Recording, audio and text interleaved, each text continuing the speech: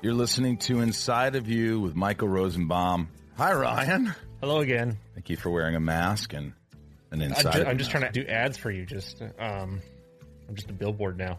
Is that it? That's what this is, dude. I'll tell you what. It relieves a lot of stress because when you're not here, and people who listen, it's just like I got to make sure that's in focus. The other camera's in focus. I got to make sure this is recording. And while I'm talking to someone, I'm like, they're going, "What are you doing?" I'm like, "I'm looking to see if it's recording." And it stopped once on Grant Gustin. So it happens, and I understand it, but it was like it's just good to have you here, and you're kind of taking care of business. Yeah, I'm here watching it all, guys. I want to say thank you to everybody that's listening. Got some great news. I can't mention it right now. What a fucking. But it's great, man. It's really good for the podcast, I think. I'm excited about it. So it's coming. And I want to thank all you listeners out there. If you're listening and you're not subscribed, please subscribe. It helps the show so much. Write a review. Follow us on Twitter and Instagram at Inside of You Podcast, on Instagram at Inside of You Pod, on Twitter. Follow me at the Michael Rosenbaum. It really helps the show. And my patrons out there. Hi, guys. Hey, how are you? That's Ryan. Ryan's here. They love Ryan. You guys have really kept the show afloat. And I say this all the time to you. I say it on the Patreon account. Patreon's awesome. What it is, if you don't know what Patreon is, it's pretty much if you want to support the podcast extra and get extra goodies, and there's merch that I send, and there's Inside of Me where they get to ask me questions, and I create characters to ask me the questions. Like I think I'm in drag this week.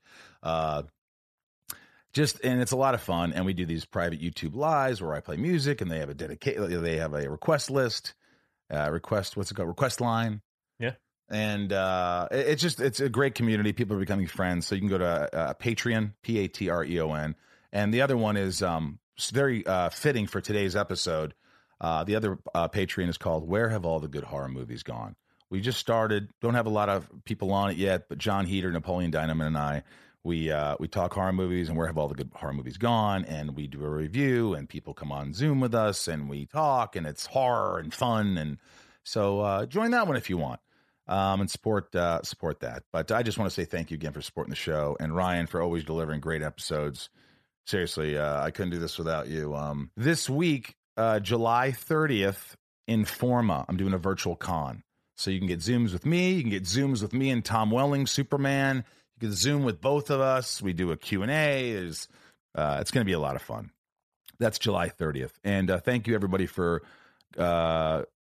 tipping and watching and enjoying and winning prizes for the Rosenbaum and Danson show we did on Stage It, and we just performed this last weekend, and it went awesome, and we did a bunch of Zooms, and so we'll be doing more every month. We're going to do a Stage It, Rosenbaum and Danson. We haven't figured out a freaking name, so if you can come up with a name for two guys who need a name for a band. Dance of the Roses. He does. Yeah. He doesn't like that? I said Dancing Roses. The Dancing Roses. The Dancing Roses? Yeah, and then he was just like, no, it's stupid. He's like, shut up. Anyway, let's get into it afterwards. We'll talk more and all that stuff. But this is a good friend of mine for many years. He got really famous directing Cabin Fever and Hostel movies and so many movies. I mean, he just Knock Knock with Keanu Reeves. He was Bear Jew on Inglourious Bastards. He's constantly working. He's constantly working on himself, which I love, which you'll hear, and it's nice. And at the end, I really I didn't prepare myself that much. Not that I prepare so much anyway, because I just like to talk and get inside. And it felt good. Ryan liked it a lot. I approve. You approve. All right, let's get inside Eli Roth. It's my point of view. You're listening to Inside of You with Michael Rosenbaum.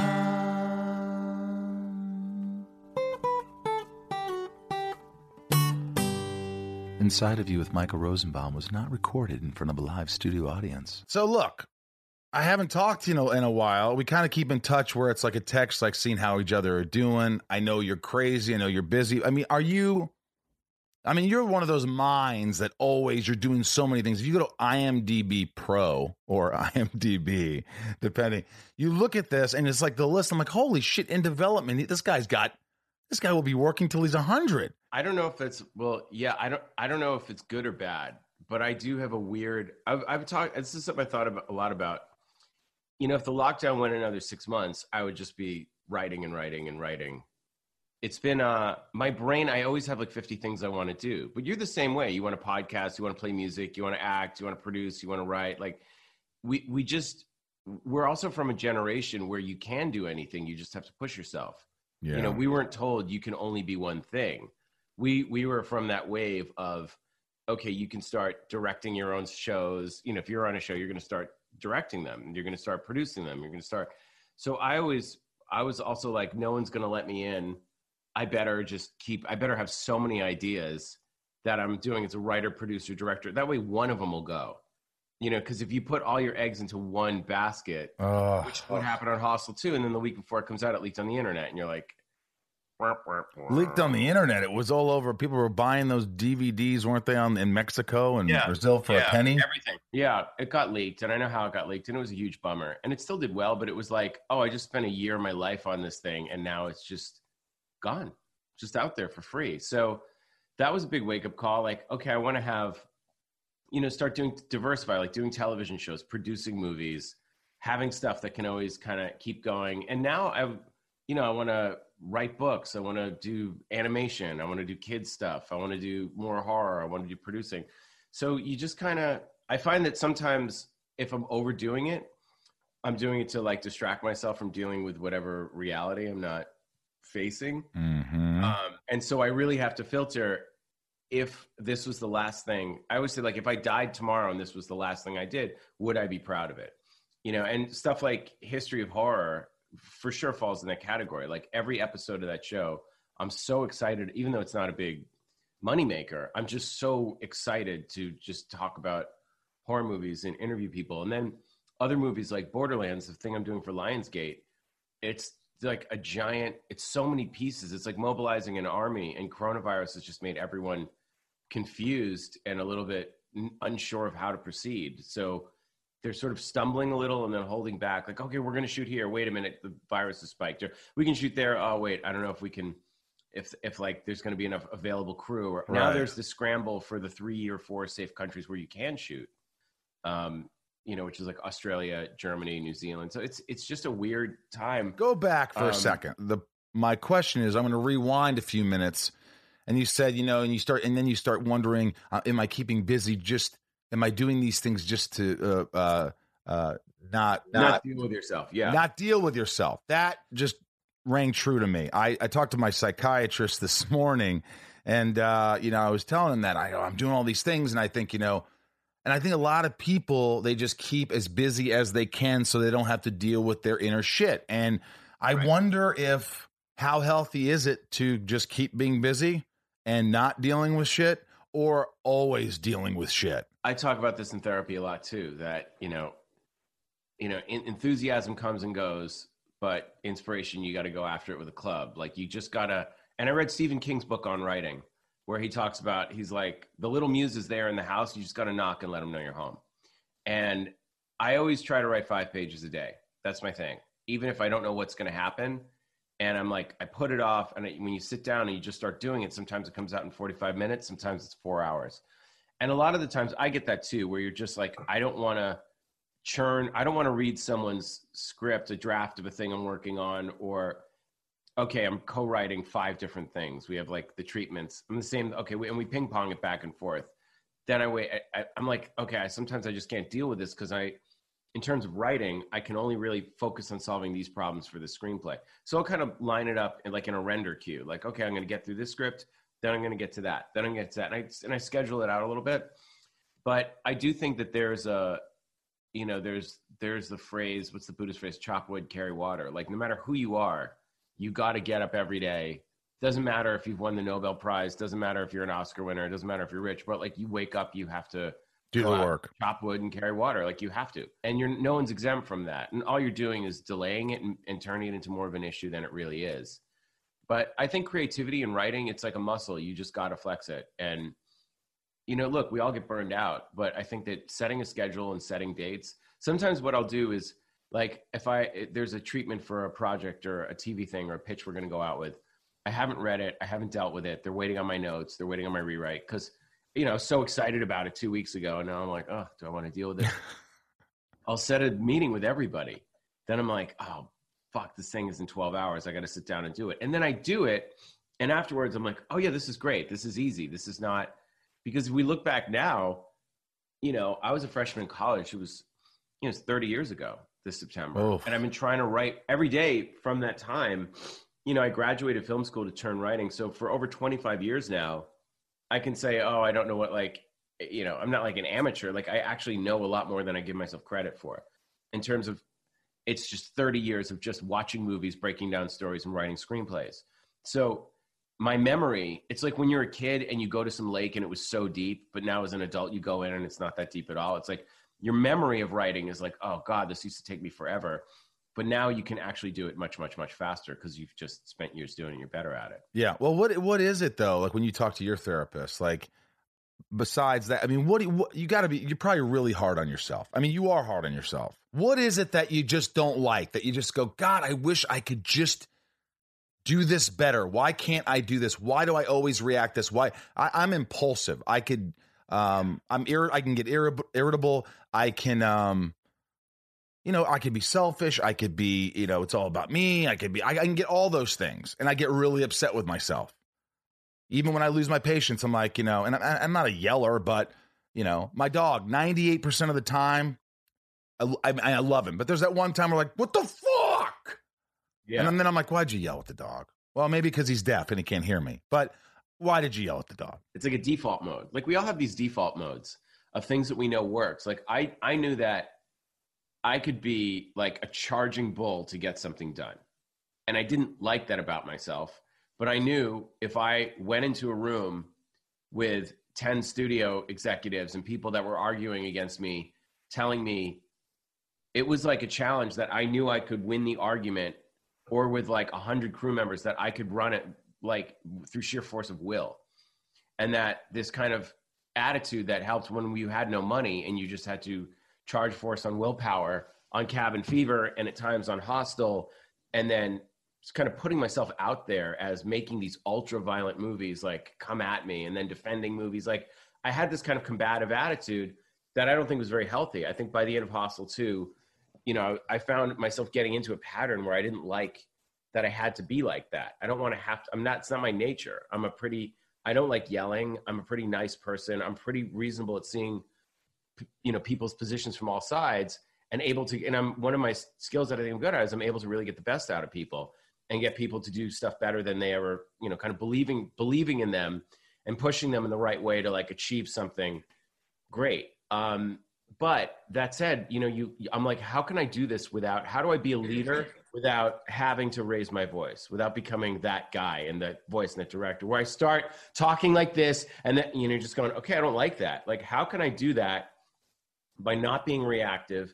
And I think that, one of the things that I look at with, obviously, making movies, like our careers are so beyond our control. But making movies, it's like a way of building a world and controlling that world because you want to tell this story and you want the story to go like this. But when you're in this world of chaos that we're in right now, I mean, the world is constantly in chaos, but especially now, I have two choices. I can sit around and be depressed. Like, why aren't we shooting? I want to get back to work, which is what everyone's doing. Or I go, what do I need to learn here? I need to learn that, like, if there's a nuclear war, if everything ends, like, I need to wake up and be creative and have something to do.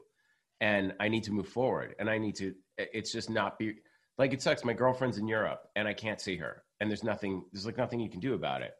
But we're just like, we have two choices. We can be depressed about it. We can like every day going, oh, this sucks. Or we can go, hey, what are you doing? Are you drawing? Are you writing? Are you creating? Like what's, try and just get to know each other. Like just go deeper. There is a thing where I felt like I got credit for like guilt, like working myself to the bone to like not eating, not sleeping, living in absolute poverty to like suffer for making the movie, that I thought that unless I was under incredible amounts of stress and duress and exhaustion and like, then I wasn't going 110%. And I realized that a lot of it was that I didn't know what I was doing, or I'm learning stuff that I, couldn't pay people. So I was doing 15 different jobs. And I thought that like, you know, it's like you don't get credit. There's no extra credit for the guilt. Like you just have to, there's a way to be creative. And it's actually when you're kind of accessing your highest self and being in that flow, when you can kind of, you know, it's just a challenge of how good are you at tuning out all of these crazy things that are happening to us and just staying creative. Do you ever go back and go, gosh, you know, Eli in college, or, you know, Eli hanging out at my house on Hill Slope that I rented out that had rats in the ceiling or something? Do you remember that? They had rats in the bathroom. And watching Chowder Heads and your show and Rotten Fruit and playing guitar. There was a little bit of stress, but it was more simplistic. It was more, there wasn't this weight on us. Now, for you, is there always a weight on Eli? Is there always a weight that even when you feel like you're just laid back, there's still that essence of gotta do this, gotta do that? You can you chill? It's something that's what I've really spent the last kind of 5 years. And I didn't start therapy until about 5 or 6 years ago because I couldn't. And I was like, something's wrong. Like, how can you get everything you've ever wanted in life and everything you've dreamed of and still be left this feeling like you're underwater all the time?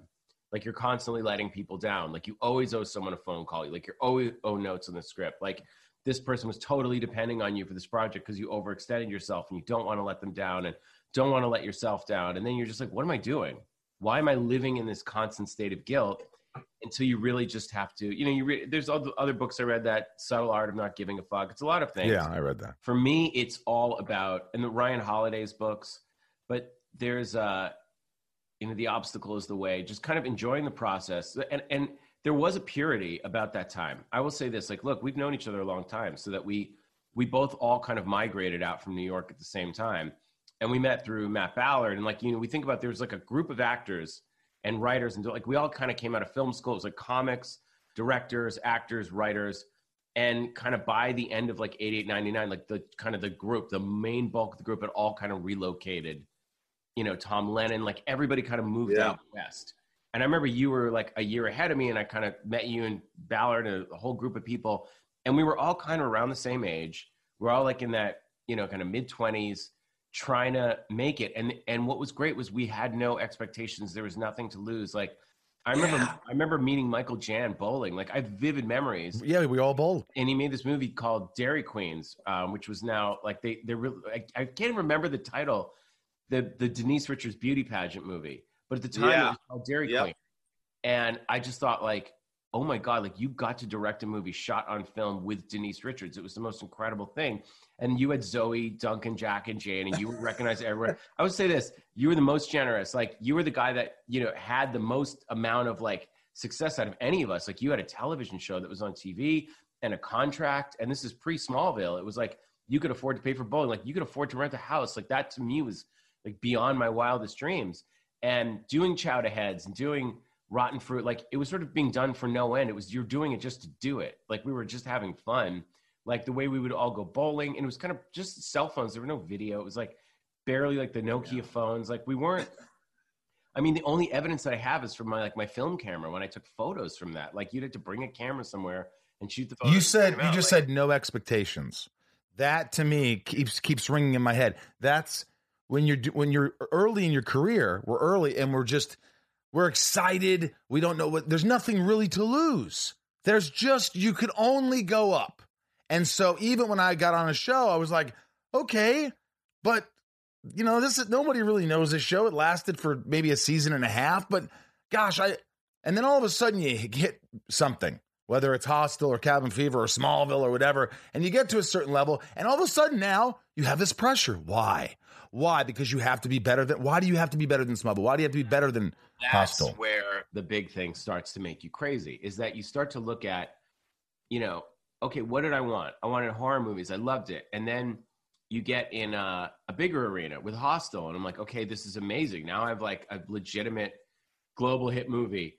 Then this acting opportunity comes up, and I was like, I'm going for it. I mean, the amount of ridicule I got of like suddenly being the director of Hostel, now going to be in the Tarantino war movie, was like, and I was like, great, I'm going to do this too. And now you have these other things like, do I want to go into this? It's like, well, not really. That was an amazing experience, and I love acting, but I really want to put like, what do I have time for? Okay, producing. Here's RZA has this movie idea. Let's do this Kung Fu movie and this Last Exorcism. And suddenly you look back now and all the kind of people who are involved in your projects that you helped along the way. It's like, it's kind of an amazing thing, but I still feel like I'm just getting going. I feel like, I never try to think, oh, if I'd go back and do that again. I just go, okay, I could continue doing this for another 20 years and I'd be splitting myself into 5 different ways. Now I just want to focus mainly on directing, really. But it's taken you this much time to mature and mature. But it's true, because what you start doing is you start going, you will literally, it's just, all you're doing is unlocking happy. Like when people go on Instagram and they're like, let me just check my likes. And then they're depressed 15 minutes after, because they either didn't get the validation they want, or the dopamine hit wore off, or someone saw something nasty. And you're like, wow, it's like David Lynch says, your creativity is this beautiful reservoir and you're just letting sewage leak into it when you go and look at that stuff. Yeah. And it does. I'm very good at lying to myself. Like, oh, I'm doing this will be for press. This will be like, I got to do this. I got to, like the followers, like, it's nonsense. It's all like, unless that's your job as an influencer, it's not really, for me anyways, it just becomes a time suck. And I go, this isn't making my writing better. I'm actually just using Instagram. I don't want to replace the distraction of many projects. I don't want to replace that with social media. I was like, it's the same behavior. I don't want to get inside my head.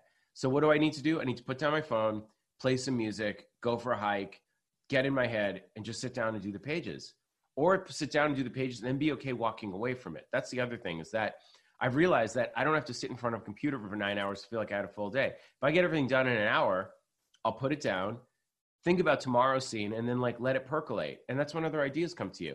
Also, there's this weird period when you have an idea where you're so excited about it, you don't care. Like I swear to God, History of Horror was I don't care if nobody watches this show. I just want to interview these guys because Tobe Hooper died. It was they all died. Yeah. Herschel Gordon Lewis died. Toby died. Wes Craven died. All these people. I mean, we got so lucky to get to know. Even Carrie Fisher, you think about the people that to us were these gods that in our adult lives became real friends. I know you were I met Carrie, wasn't close to her, but Wes and Toby and these people. I met Herschel Gordon Lewis. I knew all these guys, and it's heartbreaking that when they go, their stories go with them. So I was it's just, to me, whenever I do that, and it's funny now because the season 2 episodes are coming in, and I'm doing the voiceover from home. It's there's nothing that gives me a deeper satisfaction than watching an episode that's done and goes, this existed because I kept pushing, and we all got everyone excited about it, and I bothered everybody. I nagged and annoyed and begged everybody to do it. And now we have this awesome 1 hour thing about, body horror and killer kids and my top 10 weird movies, just all that kind of stuff. So I think that the key is you just have to remember, it's we all have that flow within us. We can all access it.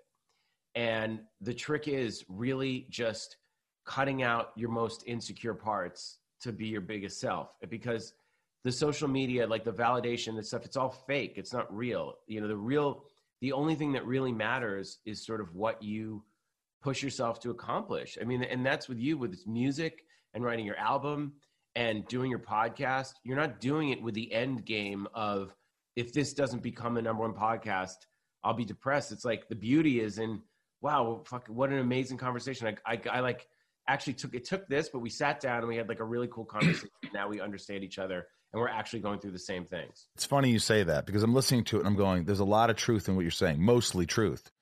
Sometimes it's a little different because, when I think of Instagram, I think, and Bryce helps me out with this with social media and stuff. But if I'm going to play music, social media is the way to go. You could tell your fans, you could tell your friends, you could tell everybody. So there's a certain element that it's really smart. But when that's all it is, and you're obsessing, did I get this many listeners? Look, if I wasn't an actor, I don't think I'd be on Instagram. If I was getting 3 comments and 8 views, why does anybody care what I'm saying? Nobody does. So when you start to influence and you have, hundreds of comments or, views and things like that, then you could use it as a tool to spread, I don't know, goodwill or, I don't think the tool itself is inherently evil or right. narcissistic. I think that my use of it becomes narcissistic. Sure, mine does too. Don't get me wrong. Yeah. Yeah, well, and I think that it's just about tendencies. You know, some people go on Instagram every day, and this doesn't even occur to them. It's not an issue. That's not what they're. And I understand that, like, you know, Kevin Hart. There's a lot of people that have built very successful careers and use social media to like turbocharge it. For me, what is success? I was never focused on making money. I mean, I had plenty of opportunities to do big movies or much more lucrative things that I just thought, do I want to spend 2 years of my life doing this?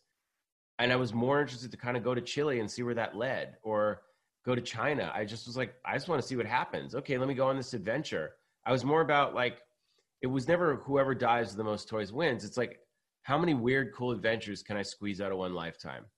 Yeah. And tell stories about it and go into the Amazon and go like, I'm sort of an unconventional filmmaker in that respect. And it's not that I don't like those things. It's just that was my driving motivation, was always just more curiosity to see what else is out there. And what else can I learn? And how do I challenge my expectations of how things are? And my ideas of other cultures. I want to go there and live there. And a movie was just a great way to go there and live there and get over fears. And like doing the shark diving, I'm now finishing a documentary on shark finning. It's like, I think of so many things like, oh yeah, I'm like almost done with a movie. You better send me that so I could use my Instagram, because that's important. This is exactly where it's good. Like, I mean, sharks are literally keeping oxygen pumping into the planet. I mean, they keep the ocean clean of all the sick and dead fish, and half our oxygen comes from the phytoplankton in the ocean. And without the sharks, and you're seeing it now, they're getting smothered in algae because they don't keep the system in balance and keep away the predators that should be eating the algae. They're not there anymore. So the algae blooms, suffocates the air, makes beaches uninhabitable. You can't swim in it. So it's like when you see the movie and then what it's for and why we're killing 100 million sharks a year, it's so, I've had this knowledge for years now. It's like, it's infuriating, but that's going to be one where social media is totally appropriate, where it's the only way that people are going to respond to companies absolutely sponsoring these shark kill tournaments. I just find that, like, unless I'm promoting a project, and I'll often have my assistant do it, like I start to go down that rabbit hole, because if you think of it, there is that like 13-year-old, you know, for me, there's that 12-year-old fat kid that no girls liked, that you're just sort of like, why is that person still popping his head up every now and then wanting to get some kind of validation when everyone was laughing at them going, you suck. Like, there's a part of you that's still there, and you just go, you know what? I can't fight it. I can't suppress it. You just go, give it a hug, and you go, I don't need it. Like, you acknowledge it, and then you're good. Isn't that something? It's like you have to parent yourself, like that inner fat kid at the bar mitzvah. And I remember I couldn't wear. They said, Mrs. Roth, your son's not a large; he's a husky. Like that, and not being able to fit into a suit, getting a fat kid suit for my bar mitzvah was like, wow. I never thought of myself as fat. You never. That's the thing. I don't know what kind of therapy. I'd love to hear someone who go, oh, you know what? There are obviously a lot of forms of therapy that could help with things like that, because it's amazing. I've talked about this all the time. No matter how much somebody will say you're great, or they love you, or they love your work, or they did this, and I love it, there's still that insecure, stressed out, smallest kid in his high school that got picked on, that no one listened to, that felt completely there. No matter what you do, no matter how big you get, you just have to keep it in check, and you have to talk to it. You have to go, you have to say, hey, this is when you're young. That's not you. You have to sort of like, almost like talk to yourself saying, you can't feel like this. Look what you've done. You're not stupid. You're not this. You almost have to reiterate, you like talk to yourself over and over again to get that through. That as an adult, when you're like, oh, you idiot, you blew that. That was so stupid. Why did you do that? You're basically like, if you saw a little kid, if a 5-year-old kid came in the room and you went, you idiot, why would you do that? You're so stupid. Like, how would that affect the kid? But we're doing that to ourselves. Yes. And you have to think of yourself as a kid in front of you going, don't worry about it. Like, it wasn't meant to be. This is it. Like, you grew up. Man, have I grown. Like, you know, instead of beating yourself up about the past and your behavior, you go, yeah, you know what? I had some growing. I grew up. You sort of look at it at the accomplishment of look how much I've evolved and look how much I've grown. Yeah. I feel lucky that we got to live in a time where a lot of our mistakes were not recorded. You know, we got oh my God, I'd be in prison. Well, like, what constitutes a mistake now is like, what? But also seeing teenagers do some dumb thing on TikTok one night at their friend's house, and they say something stupid or something ignorant, and now it's like, they're being kicked out of colleges for it. There's like, we won't let you in. We won't let you here. Like that people are actively seeking to ruin other people's lives before they even have a chance. Yeah. Like, We didn't experience that, you know. we never had that. It was like, you know, that culture of, you know, you did something wrong, like not even helping people be better or improve their self, but actually being like, let's remove them from society, or not even lambasting. It's such an inhuman practice. And it's also makes the assumption that they're the only ones who were doing that. So it's like, nobody wants to admit that, like, which is human behavior, which is the point of life, is you grow, you think you're doing the right thing. Sometimes you willingly, knowingly do the wrong thing, thinking you get away with it, or thinking it's not as bad. And you realize you're kidding yourself, or realizing you hurt people in certain ways with your own selfish behavior. It's like, that's the point of growing. So I think now I just look at like, yeah, you know what? We're coming up on like 50 is not that far away. Shut That's up. terrifying. Fuck off. But I'm also like, you know what? I'm good. Like, I feel like I've accomplished a lot. I have a lot left to go.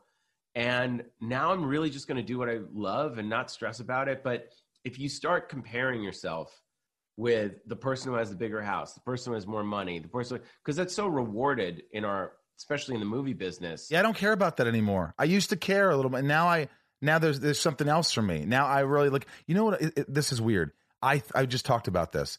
I can't wait till I'm 55 or 60, because then you could say, I could retire.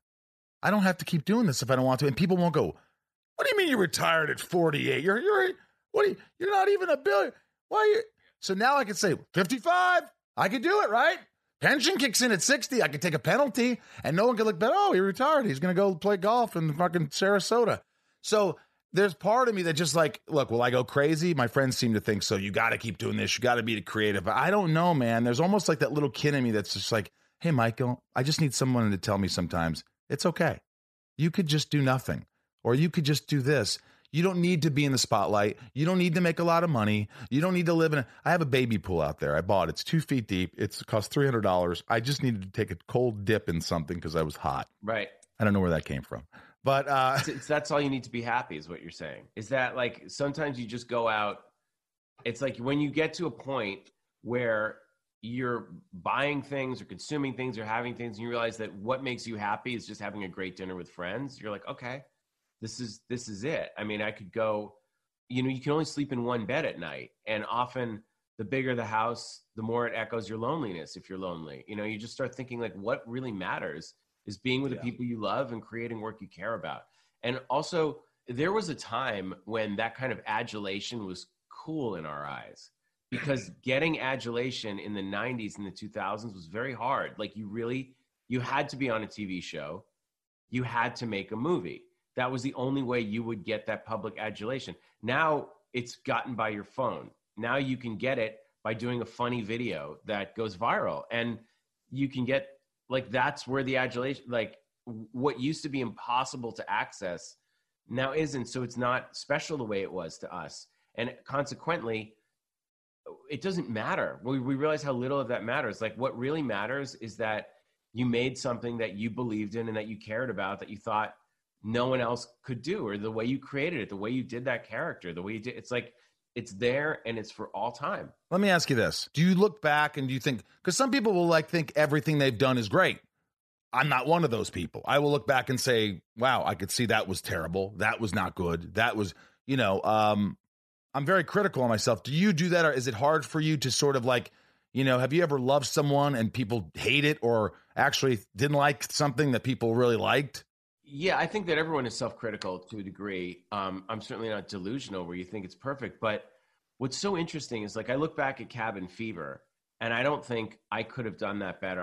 I was thinking, wow, that's where my brain was when I was 22. I was 22 when I wrote it. And then I was 28 when I shot it. And I was like, yeah, this is like a document of my mind of what it was like in 2001, 2002 when I was shooting it.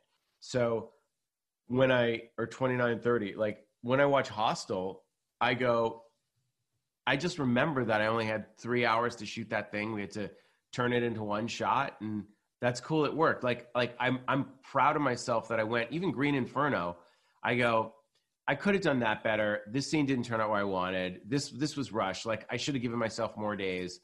But I went to the Amazon, so that was fun. There was like I wanted to make a movie that would make people talk about Cannibal Holocaust. You'd Like, say that that, was the of course. goal. Then people in the Italian newspapers were like, Green Inferno is such utter trash, unlike the masterpiece Cannibal Holocaust. And I had dinner with Ruggero Deodato, the director, and we were laughing because that same newspaper had called for his head 40 years earlier. But like, when there's a ripoff, like people sort of go back and now the original one is brilliant. It's not such a good anymore. So I was like, I just wanted to make the movie that people would hate so that they then go and praise your movie. I love that. So we were laughing, but you know, like I look at Knock Knock and I remember I kind of gave myself a day for the first like 8 pages of dialogue. So I really wanted to focus on the night scenes and this, and I never got the opening family dynamics. And so in the edit, you're just like kind of racing through it. Like what I've noticed is that if you shoot a movie in order and you're starting with the first scene, you're kind of rusty. Your crew's getting to know each other. You get in the groove after a couple days. In the groove. So like what you should do is go back and reshoot this. You're like, oh man, if I had done this now, I'm in the zone. I found the characters. We got we know kind of the language of the photography we're using. The lighting's faster. I wish I could go back and reshoot that. So what I try to do now is Knock Knock was the first time I felt like, look, I was really proud of the movie because I felt like after The Jungle, I wanted to do, you know, more like just a chess match, like this kind of piece, 3 people in a house kind of movie. Even though it was very different, it wasn't like a bloody. I was like, I just still wanted to show that I can make tension with dialogue. And how great was Keanu working with? Best. I love Keanu. I love working with him. Love him. Eli, I love it. Would you like me to go through the? Okay, great. Yeah, sure. Okay, yeah. That's what We're trying to show him how to use FaceTime or like something. He's like, okay. We're like, no, Keanu, you gotta like, okay, but how would they see me if the cameras? I was like, no, the camera's seeing you because it films. He'd never done it. That is amazing. And then there's the story on Reddit that was like Keanu Reeves gave all his profit money from Matrix to his stunt team, and it's like Keanu Reeves gave away $75 million to the stunt. It was the top story on Reddit. And we're like, hey, Keanu, that was so nice. He was like, what are you talking about? And he's like, we're like, yeah, you're the top story on Reddit that you gave all your money to your stunt team. He's like, what? But that's not true. I was like, I mean, I was nice to them. I gave them gifts, but like, and what? 75 million? Like, he's like, I gave away $75 million. Like, what? He goes, he's like, can't we just call Reddit? We're like, no, it's Reddit. It's a message board. He's like, well, email them. Email Reddit. Tell them that. I'm like, no, this is great for the movie. We're letting this rumor float. He's like, Eli, you got to email Reddit. I'm like, Keanu, the rumor's out there. There's no stopping it. Like his sort of total lack of being involved in technology was kind of beautiful. And I think that like, so I don't look back and I go, there's always stuff I'm like, you know, I could have done that better and go, oh, we pulled that off or that didn't work out as well. But everything's, you just go, you know what? I'm just going to do it better on the next one. Like everything. And in the next one, you're trying 10 new things that you haven't done before. It's like, okay, now here's this challenge. Now here's that. Now, like, you know, and every movie, I always feel like I call it the roller coaster where it's just like when you go to Six Flags, let's go. And the bar comes down and goes, ching, ching, ching, ching, ching. You're like, wait, shit, this is a bad idea. And you have to look confident. Dun, dun, dun, dun, dun, dun, dun, and you're like, make it stop and give it that. And then it starts going down the hill and you're like, well, no choice now. And you're screaming. And then by the end, you're like, I want to do that again. That was awesome. Inside of You is brought to you by Shopify. Shopify is the global commerce platform that helps you sell at every stage of your business. This is an amazing platform. I use it on both podcasts. It has worked wonders for me. It's so amazing how easy it is to navigate. If you want to sell products, t-shirts, soap scents, whatever it is, Ryan, you want to sell, this is the way to do it.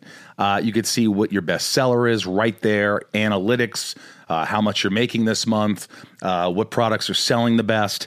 It's really fantastic. From the launch your online shop stage to the first real life store stage, all the way to the did we just hit 1 million order stage? Shopify's there to help you grow. Whether you're selling scented soap or offering outdoor outfits, Shopify helps you sell everywhere. From their all-in-one e-commerce platform to their in-person POS system, wherever and whatever you're selling, Shopify's got you covered. Shopify helps you turn browsers into buyers with the internet's best converting checkout up to 36% better compared to other leading commerce platforms, and sell more with less effort thanks to Shopify Magic, your AI-powered all-star. Plus, Shopify's extensive help resources are there to support your success every step of the way. Because businesses that grow with Shopify. Sign up for a $1 per month trial period at shopify.com/inside, all lowercase.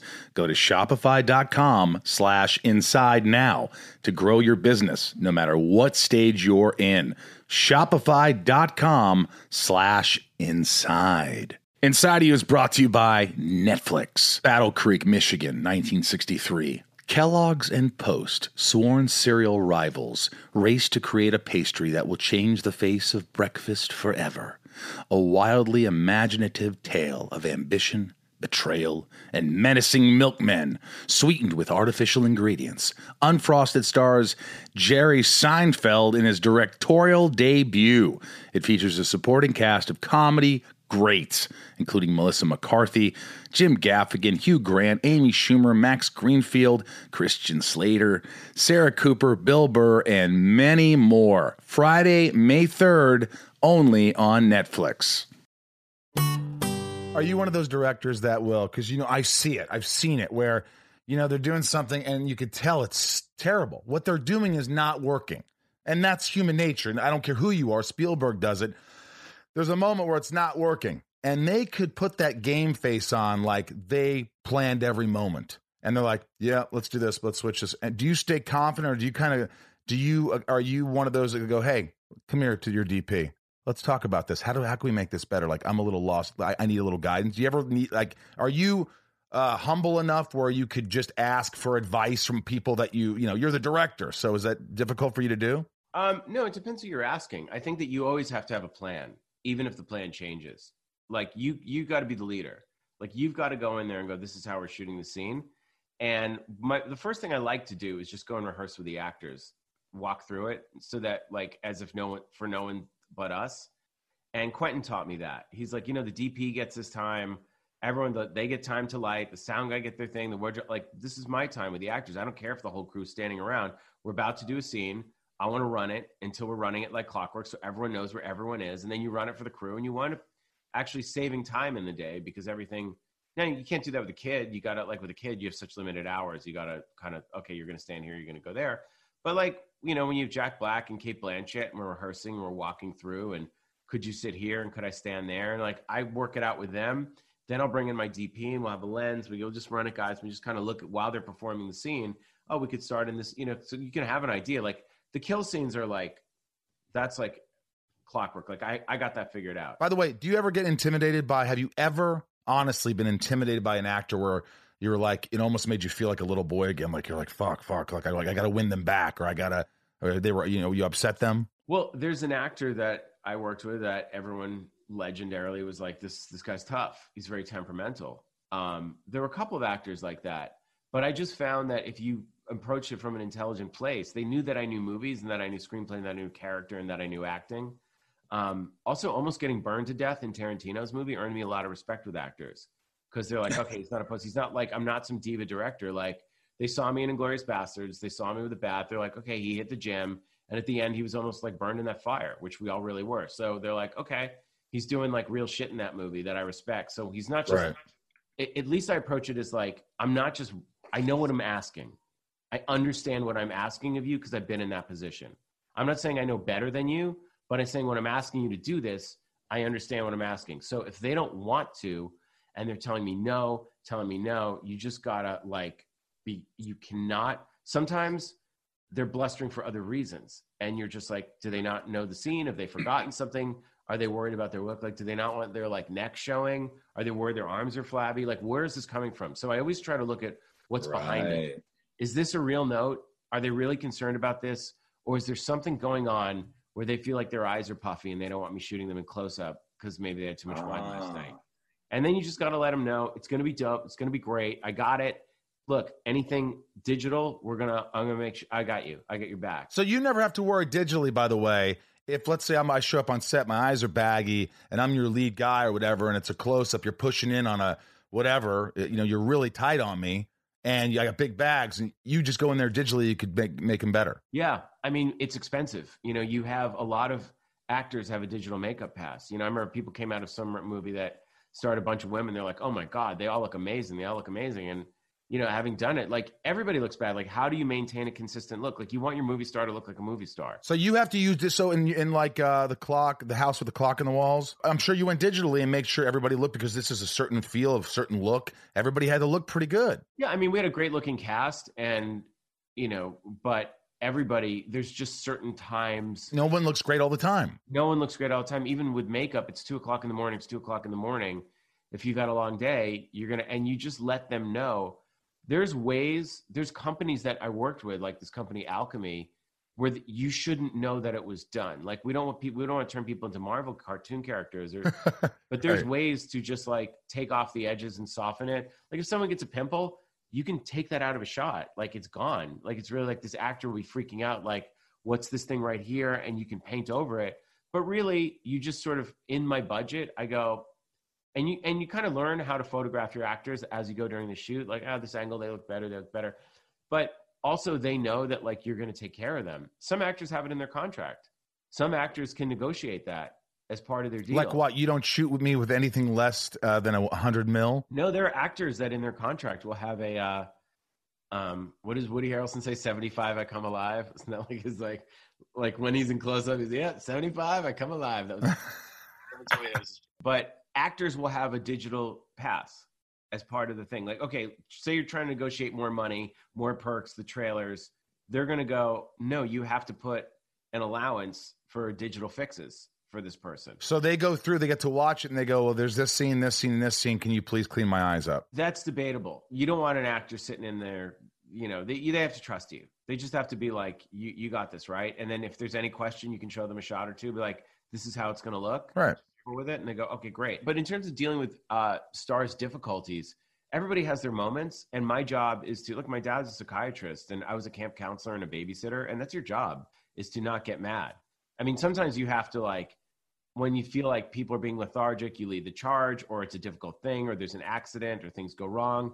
You have to be positive. You have to be upbeat. You set the pace. Like, I'm the pace car, and if I have energy and I'm focused and there's a plan, and you're respectful of crew members' time, then they'll do it. They'll kick ass for you because they know you're not. They're like, as soon as we get our work done, we do it well and we can go home. But have you ever lost your shit? Have you ever, like, one time? Yeah, of course. I mean, you're on set and you're like, that's not what I fucking wanted for the 5th time. I allow myself once a movie, I'm allowed to lose my shit. Does it feel good, kind of?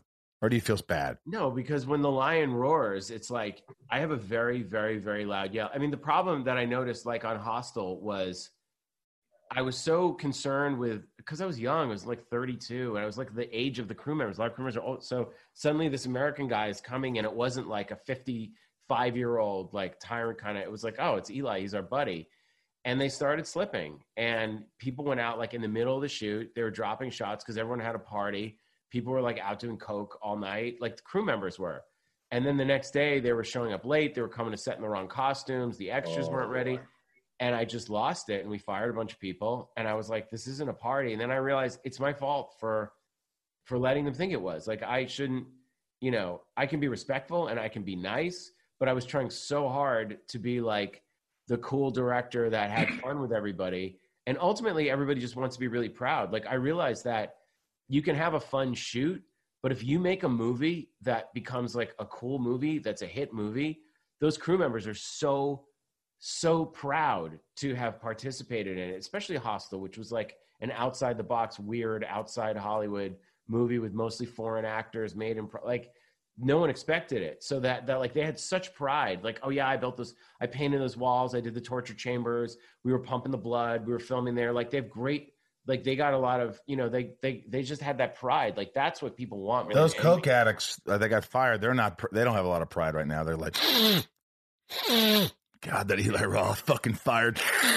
You know, it's the thing is, it's funny. Like, none of them were bad people. I just think that I let my guard down, and there were a couple of them that were letting everyone else feel like it was okay, and that it's no big deal. Let's just go out and have fun. And once you cleared out a couple of them, everyone else snapped in line. They like, got it. Oh my gosh, are we next? Are we? I mean, look, that happened. Yeah. Look, in Green Inferno, you know, we were in the jungle, and there was like, we had a midway point. There was like a party in we finished Peru and we were going back to Santiago, and like, I mean, crew members went nuts, but at least we were going back to Chile with a new crew. And I just saw, you see these side of people at these kind of rap parties, midway parties. You're like, oh my God, like what? Like, I've never done coke in my life. After Len Bias, I was always scared to be allergic to it. You're a neurotic Jew like me. We don't want to do that. But it's, to me, when it's, if you want to do that in your own time, do it. But when it starts costing you shots, when the production's affected and people are being sloppy, that's when you're like, okay. All right, this is called Shit Talking with Eli Roth. These are questions from my patrons. Spitfire, rapid fire. I say Spitfire. Can I not say Spitfire? I'll say whatever the fuck I want. It's my podcast. Shit Talking with Eli Roth. Here we go. Ashley G, what terrifies you the most? The thought that I might die with like too many unfinished ideas in my head.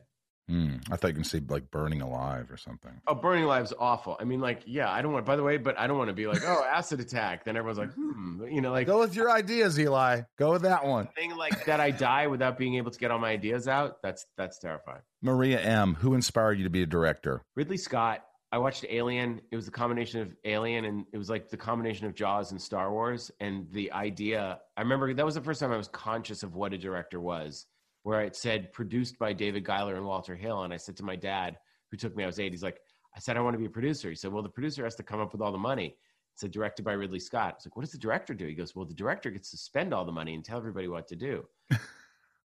I'm going to be a director. It's Ridley Scott. And then I was aware of George Lucas and Steven Spielberg. But the first time I read a credit that said directed by, and I want to do that, Alien. Wow. Of course, it was Sam Raimi that made it accessible. Like Spielberg was always like, and Lucas were these gods. Evil Dead 2 or Evil Dead, right? And reading in Fangoria when I was like 13 that Sam Raimi was 21 or 20 when he made it, I was like, that's not that far away. This is like, this is what you can do with $350,000 in a cabin in the woods. I didn't really, that's when I was starting to learn the difference between independent and studio and 16 millimeter and 35. And Sam Raimi making Evil Dead. That's why Cabin Fever. I was like, I'm going to make a bunch of kids in a cabin movie and just go out there and make a bloody mess and come back with the footage. Hey, put me and Bruce Campbell in one of your horror movies, will you please? By the way, I found my casting list for Hostel, and it was like Michael Rosenbaum, Unavail, Smallville. You know what? I remember being at the airport. No, I remember being at the car dealer, like Enterprise, and you called me, and you were in Europe, and you were like, "Hey, you want to come do Hostel?" You called me and asked me, and I was like, "I'm doing Smallville." And Cabin Fever, I told you about that. I still regret it to this day because I love both those movies. You blew up. You couldn't move. They wouldn't let you leave. They're like, we can't. Dude, they wouldn't let me do anything. That was your moment. Like, that was like suddenly you're the star of the biggest show on television. But still, to do a horror movie, a gritty horror movie with one of your best buds. We also thought I'd be making 30 of those a year. We're like, this is easy. I'm going to keep, like. Jesus. All right, Leanne P. What new hobbies have you? I heard you just say we will. I heard that. Leanne P. What new hobbies have you acquired due to the quarantine? Rapid fire. Here we go. Jump rope. What? Jump rope? Jump rope. You have great legs. I always remember your legs being really strong and great. Thank you, Mike. That's all I want to be known. You're welcome. Bob B. Whatever happened to Thanksgiving? White meat, dark meat, all will be carved. We have it ready. The script is done. I have it set up. And it's basically a timing of coronavirus and Borderlands. Like, I'd like to do Borderlands and do Thanksgiving, but I have the script done and we have the production ready to go.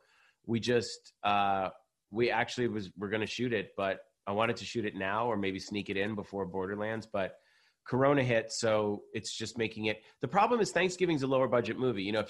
Just for people to know, if they're making a $200 million movie, if you have to add $1.5 million in Corona testing, and then if there's a shutdown, spend $5 million in a shutdown. It's not worth it. It's tough things, but on a $10 million movie or something, or 15, like anything that's under 20 million, you can't like spend $1 million testing. So until that gets sorted out a little bit, it's just it's ready to go. It's basically packed up and ready to go. Chris M.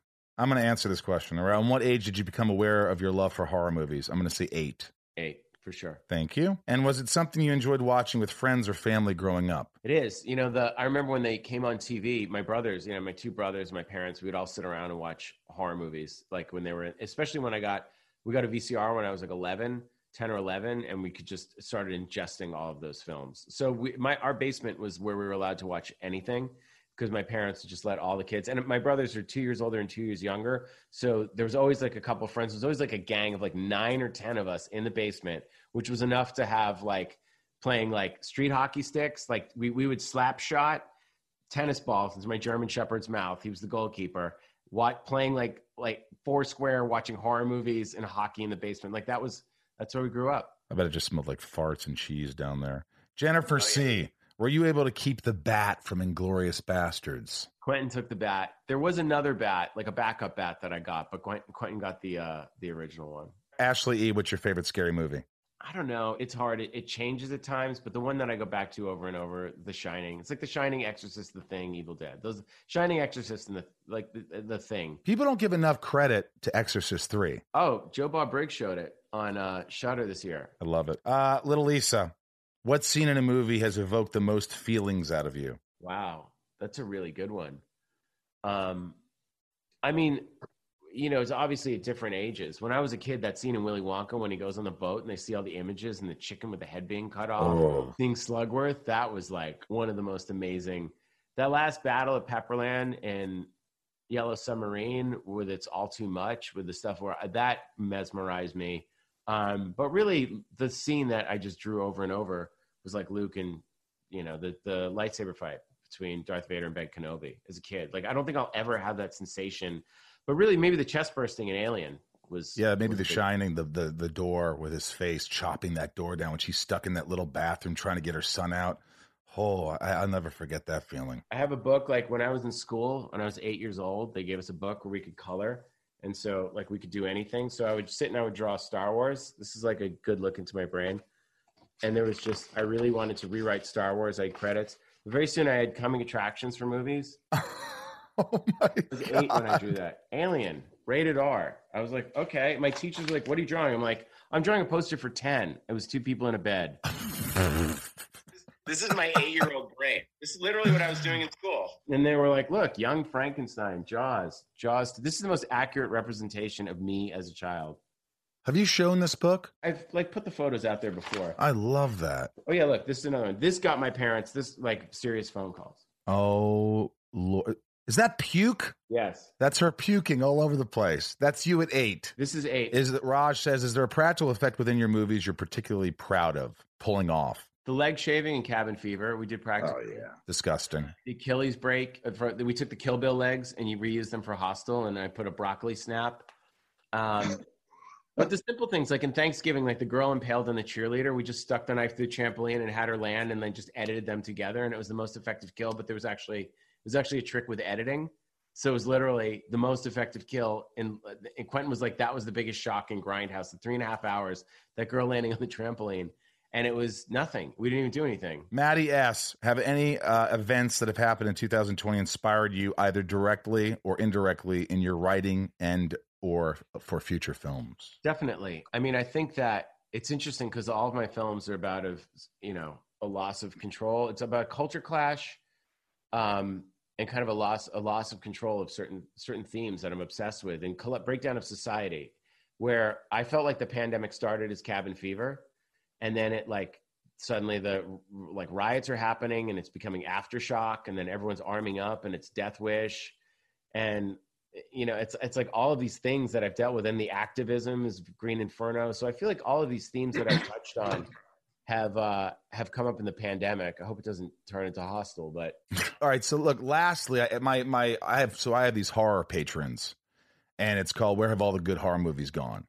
All right, because for me, I'm not scared very often.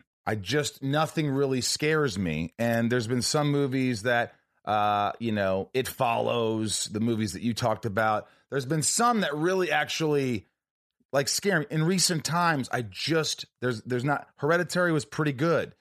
I just saw The Relic, the new one. I liked it. It kind of creeped me out. Kind of was like the first kind of time I felt scared.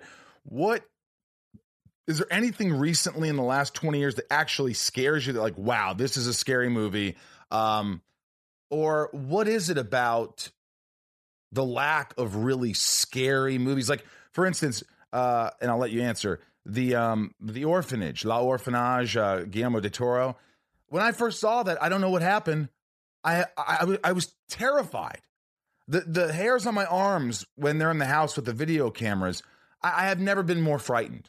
So I'm wondering, there's so many horror movies, but not that many really scary movies? And for you, what is it that scares you? And why is it that there aren't a ton of really scary movies? And maybe some that I haven't seen that you could recommend. Well, it's hard to be scary. It's really hard. You got to capture some essence of something and do it in this uncanny way, the way that Blair Witch did in Paranormal Activity, where you're watching it happen to real people and you just feel this sense of helplessness.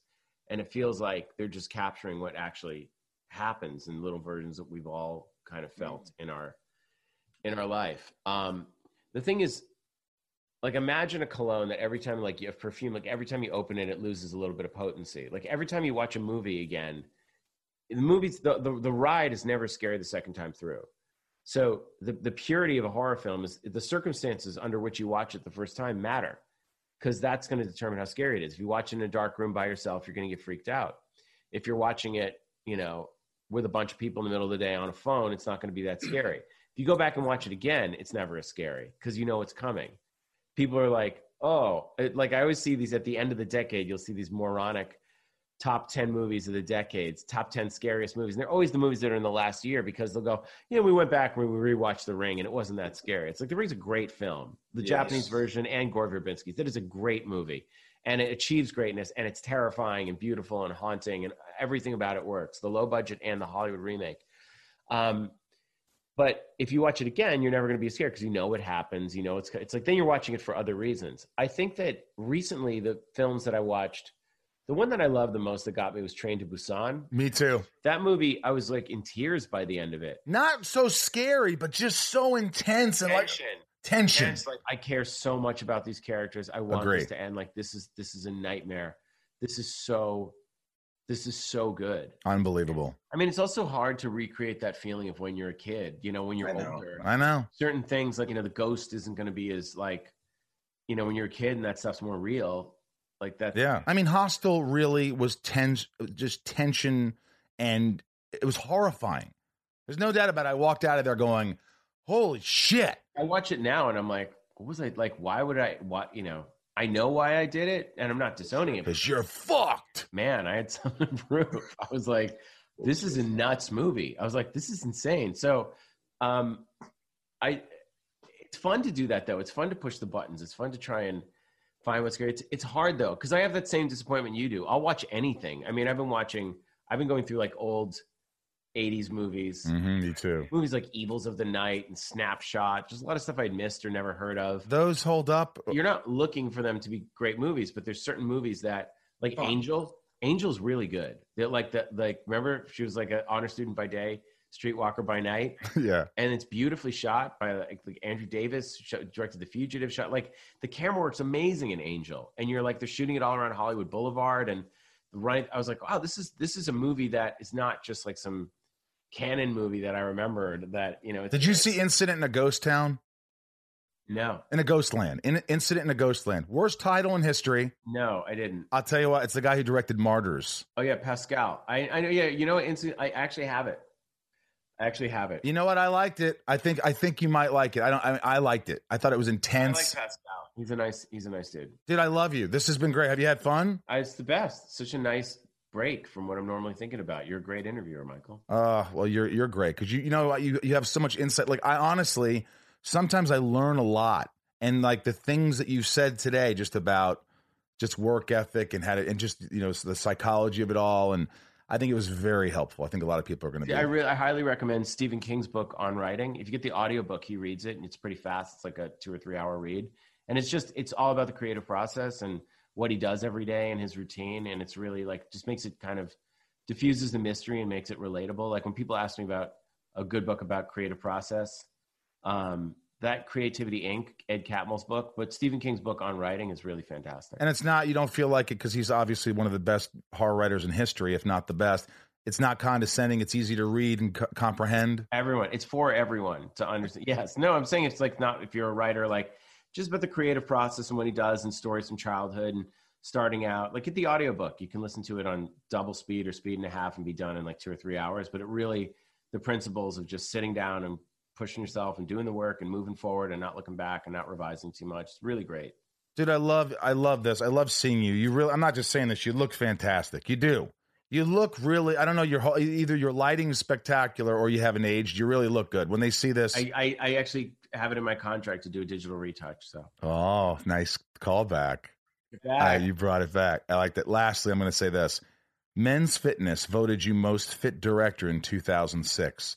And all I could think of was, who the fuck was he going against? There is no competition. Peter Jackson? It's basically like being, best dancer at a bar mitzvah. Not Husky at the bar mitzvah. But like, you're just like, well, yeah, most fit director. It's basically if you can button your pants.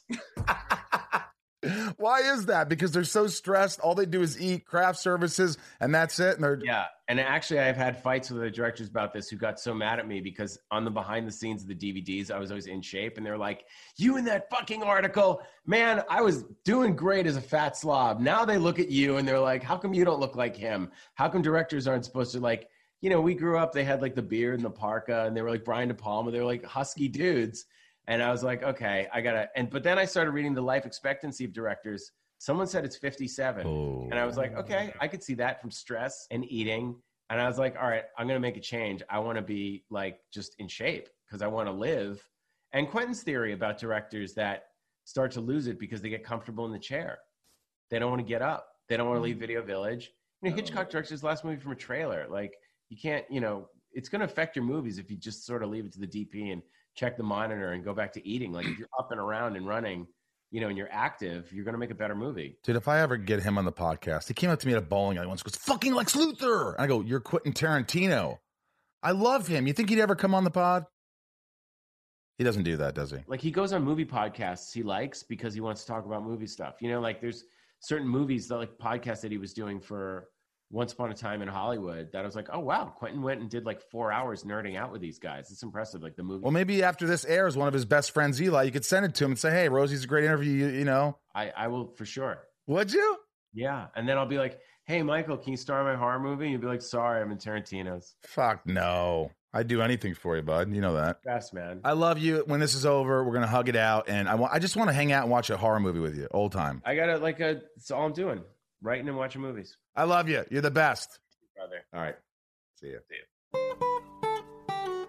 I wanted to talk to him for easily another 20 minutes, 20, 30 minutes. I mean, really, I had so many more questions. I want to, pick his brain. One of the things I didn't ask him is, I sort of mentioned it, but he does so many things. So I always, he says, well, it's because you don't want to focus, put all your eggs in one basket because then you're going to be like, oh, fuck, that didn't work. So I have nothing. So he's always spinning plates.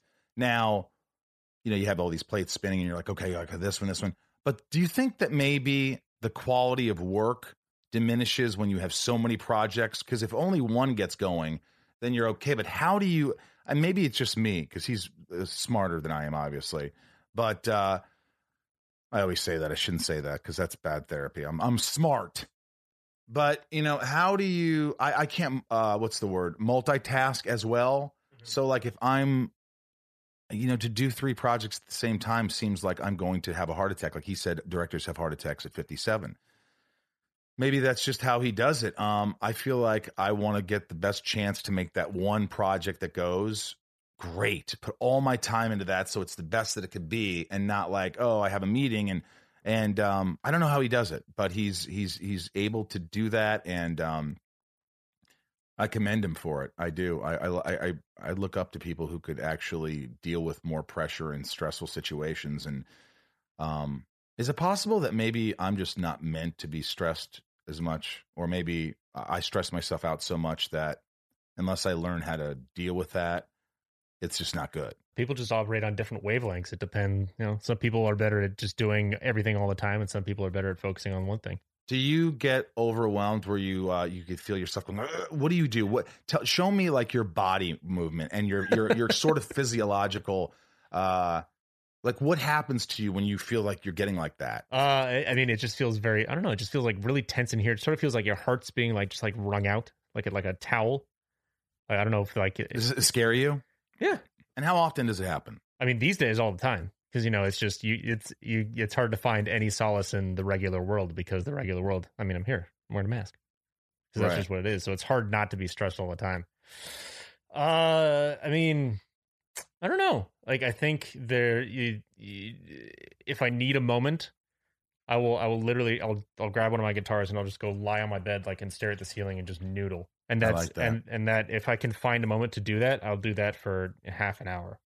See, you're using those skills. But sometimes when I'm like really deep into it, I just want to like go deeper into it and just like keep working, and I just won't find the time to not stress out. Right. Your mask is stressing me out because your nose is showing. I know It's small on you because you know you have headphones on. It is a little small. It's over the wire now. I think. Did you wash it? Mistake. You got to hand wash those things. Really, I've seen so many runners just like with the mask just below the nose. And I'm just like, that's not how it works, bro. I've said things to some. I went to a restaurant just to get takeout, and her nose is showing, and I actually almost turned around and left.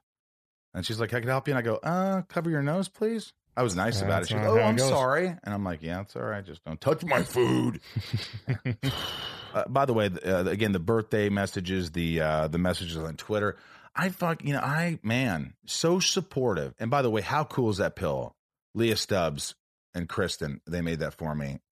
It's just incredible. Look at that. All the names embroidered of all the guests. I'm going to fall asleep on that and salivate. And the pillows. I mean, come on. With my face on it. Are you farting on my pillow over there? All the time. All right, here are the shout-outs to the Patreons. Real big, lastly, thank you to my good friend Al Goff, creator of Smallville, who listens to every podcast. Dane Cook, who's a big supporter of the podcast. All my friends out there. Julie Benz. There's a lot of people that I'm naming celebrities that listen to the podcast. Sean Gunn and Chris Sullivan. And, it's nice when you get messages saying, "Hey man, I really liked your podcast," because look, it's one thing, of course, your fans, your friends, your listeners, your family, but when your peers also like it, it makes you feel good, man. I like it. So, hey, if you want to join Patreon inside of you, support the podcast more if you like. A lot of fun goodies there and prizes. I'll be doing an Instagram Live this week. What else? And then me and John Heater with the Where Have All the Good Horror Movies Gone? Patreon exclusive. You can go to Patreon and Zoom with us and have fun. It's a fun little horror club.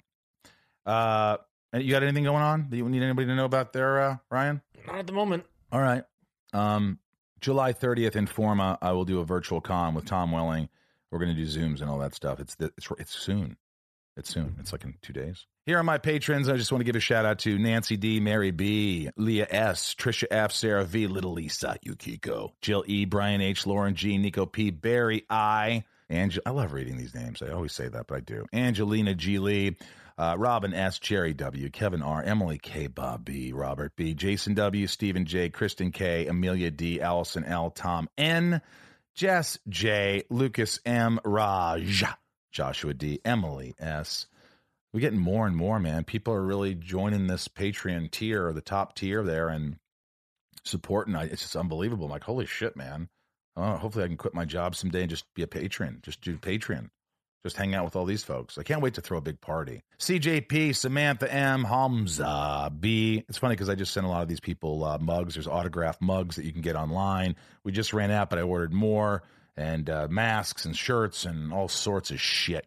Hamza B, Jennifer N, Stacy Beth, Carly T, Reem, Jennifer S, Janelle B, Tabitha C, Kimberly E, Melissa C, Mike E, Jake M, Marissa N, Judith D, Ramira, Beth B, Chris F, Sarah F, Chad W, Leanne P, hi, Jackie P, Rodrigo S, Rachel C, Ray A, Maya P, Megan D, Jennifer C, Maddie S, hi, sorry, Maddie, Tiffany I think it's Tiffany I. It's got to be an I. It would be an L.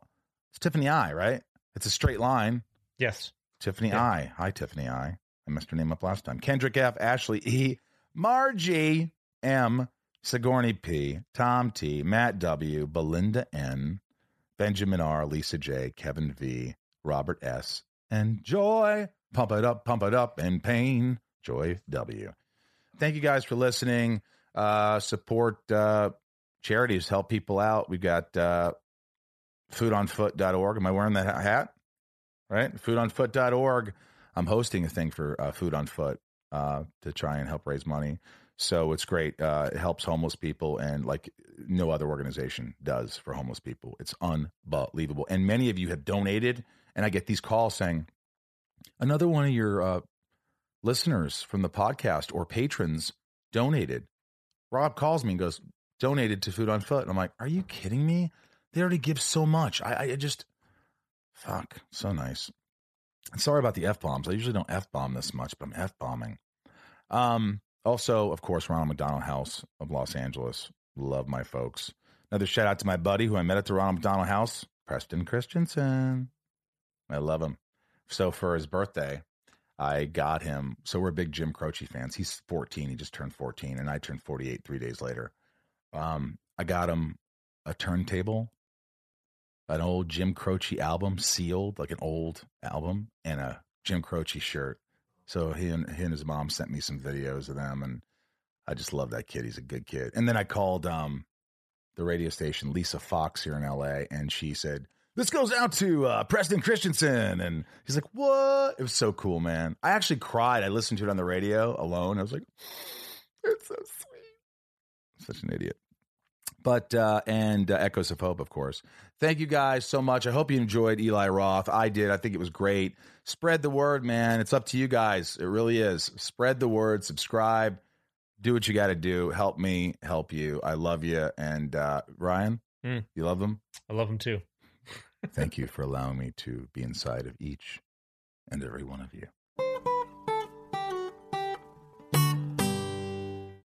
Welcome to Talkville. The Ultimate Smallville Rewatch Podcast. Guest star Sarah Carter as Alicia Baker. Although I didn't really work with her a lot.